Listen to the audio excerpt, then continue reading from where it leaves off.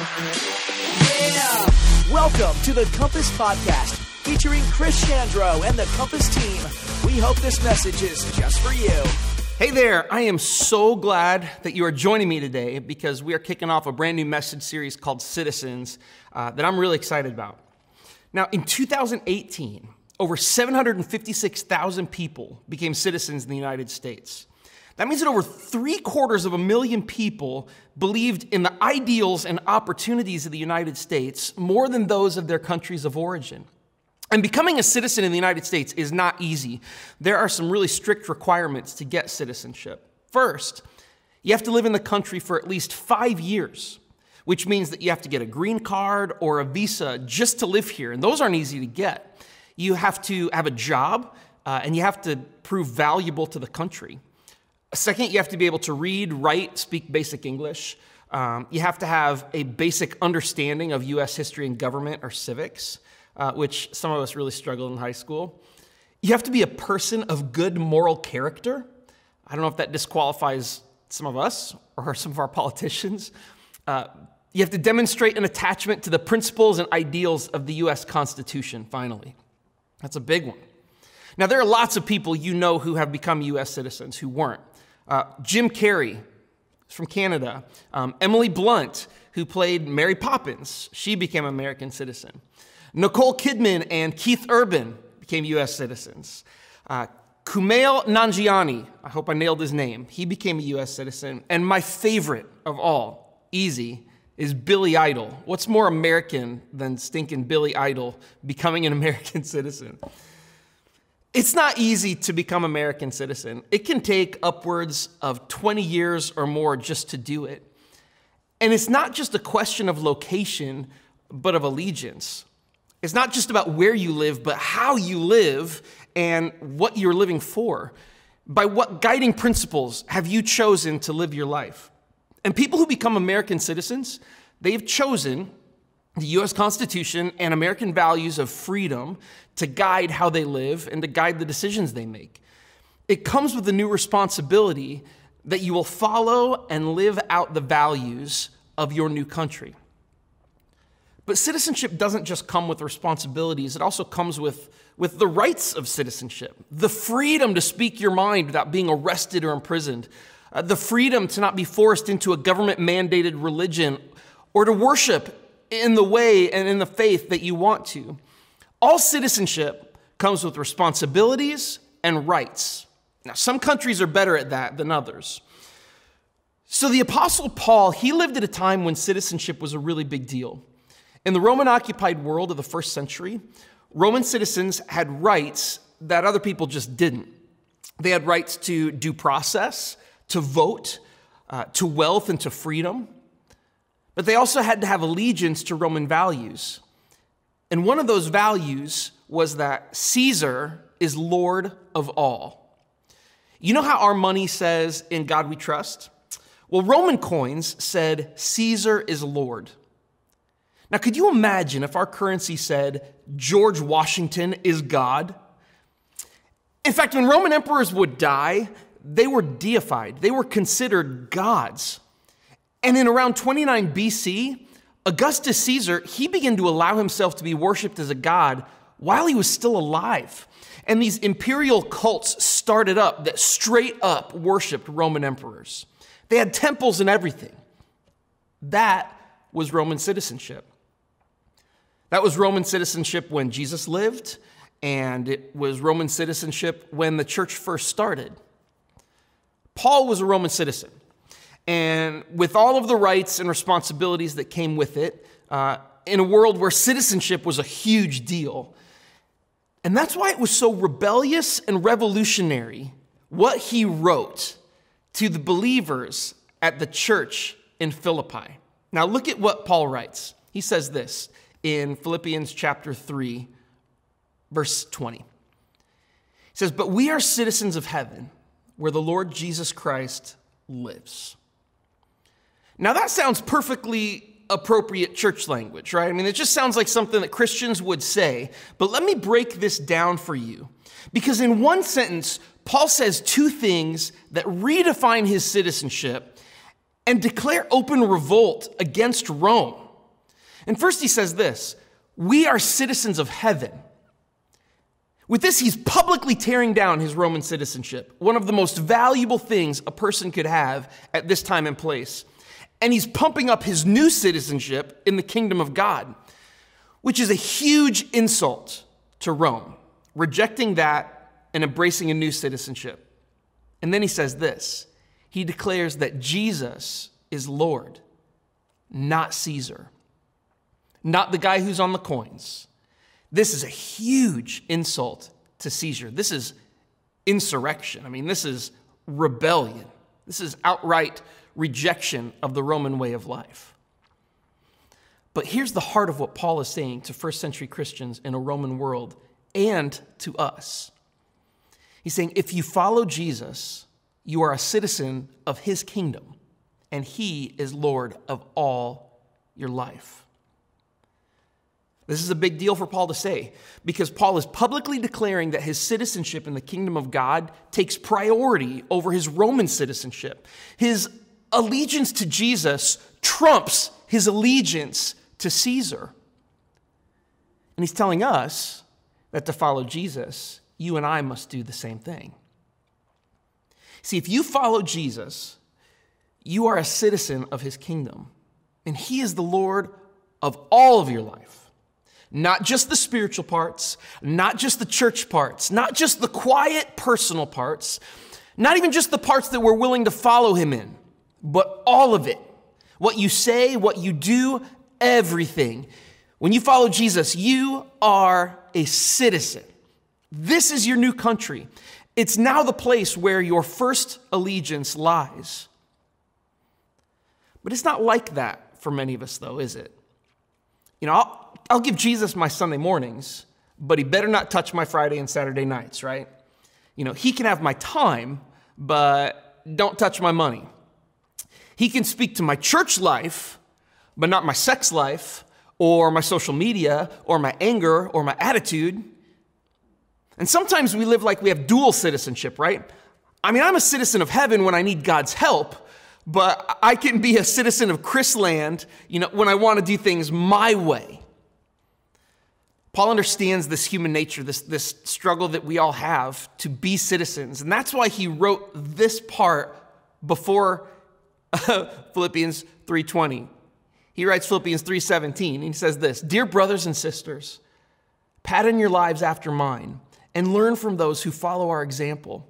For I've told you often before, and I say it again with tears in my eyes, that there are many whose conduct shows that they are really enemies of the cross of Christ. They're headed for destruction because their God is their appetite. They brag about shameful things, and they think only about life here on earth. But we are citizens of heaven, where the Lord Jesus Christ lives, and we are eagerly awaiting for him to return as our Savior." This is what Paul's saying. He says, what I'm saying and doing is rebellious and revolutionary. I mean, this is straight up Hamilton type stuff. But you have to follow this same pattern with your life if you are going to follow Jesus with me.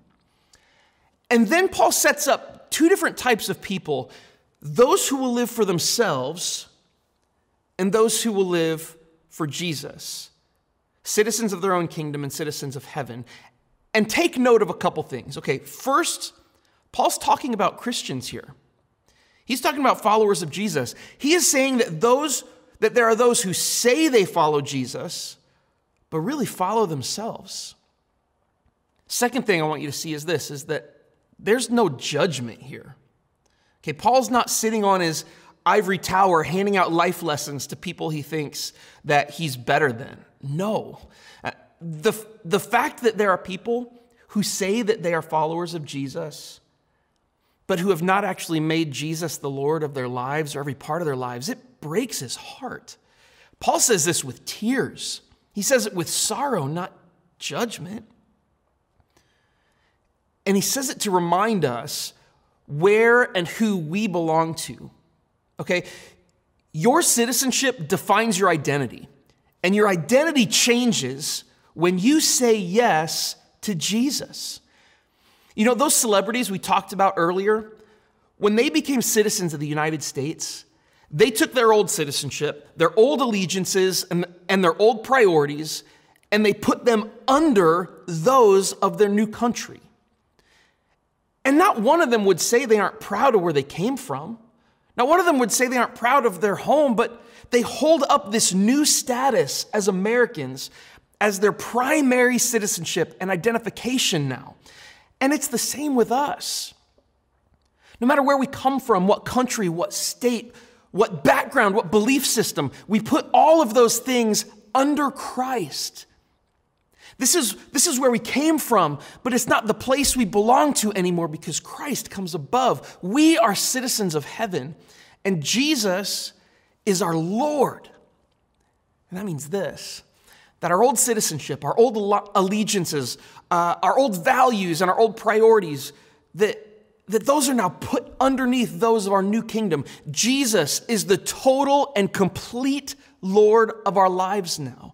He now defines our primary rights. He defines our responsibilities. And we can still be proud of where we come from, but it doesn't define us anymore. Our identities aren't connected to that place anymore because we are first and foremost identified with Jesus. And now our total allegiance is to his kingdom first. An election's coming up, and whenever there's an election or it's time to vote, I take a lot of pride in it when I go do it. I put the sticker on and everything. Because there's something fulfilling about exercising your rights and responsibilities as a citizen.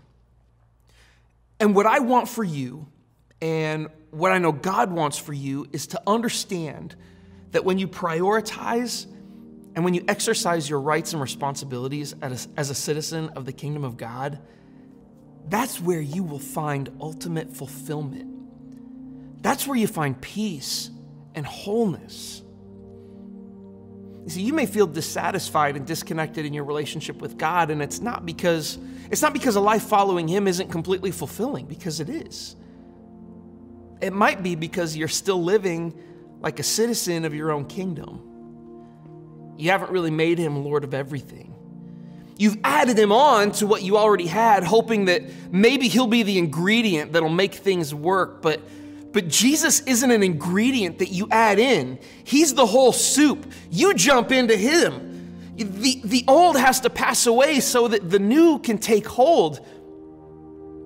Maybe at best, you've held on to a dual citizenship where Jesus and your old life or Jesus and America have kind of become the same thing. But there's no dual citizenship with him. Jesus is either the Lord of all or not Lord at all. And whichever it is, maybe today you need to recommit to your new citizenship and invite Jesus to be the Lord of all of your life, including some parts that maybe you haven't let him speak to yet. Maybe you're watching this and you aren't a follower of Jesus at all. You're not a Bible person, a church person, and Jesus is inviting you into this new citizenship. He's inviting you into a new identification in a whole new fulfilling kingdom. Rome lasted about 1,000 years, and God willing, the United States will last longer. But God's kingdom, what you're invited into, is eternal. It's a forever identity that you are invited into, a forever change, an eternal kingdom with purpose and with meaning, with hope and with love. Will you say yes to Jesus today and join me in becoming a citizen? And finally, just to wrap up, what can we do? I understand I'm a citizen now. What's the next step? Well, I'll tell you this. Come back next time. Okay, today we were just reminded that we are citizens of heaven. But over the next several weeks in the series, we are going to talk about what that actually means. So remember, when you are a citizen of heaven, when you say yes to Jesus, he gives you a completely new life, a new identity, and a new citizenship. But it also means this, that Jesus demands lordship over every aspect of your life. But when you give it to him, everything changes for the better. Will you finally say yes to Jesus? Will you finally say yes to Jesus in the corners of your life that you've had a hard time letting go of? Will you finally say yes to Jesus with your broken parts? Or with the parts you're ashamed of, or the parts you're embarrassed about, or the parts that you really just want to hold on to for yourself? Will you finally say yes? Will you embrace your new citizenship and really own the fact that Jesus is Lord of my life? Thank you, Father, for what you're doing in us and through us. Thank you for the citizenship and the new identity that you offer each and every one of us. That where we came from, God, whether we look back on it with regret or whether we look back on it fondly, Jesus, that's not where we belong anymore. That's not who we belong to anymore, but that we are now yours. I pray that you would help us to walk in this new citizenship and learn over the next several weeks of what that means for us. We thank you, Lord. In your name, amen. Thank you for joining us at Compass. We hope you enjoyed this podcast. If you have any questions about Compass or this message, contact us at our website, www.compassbn.com.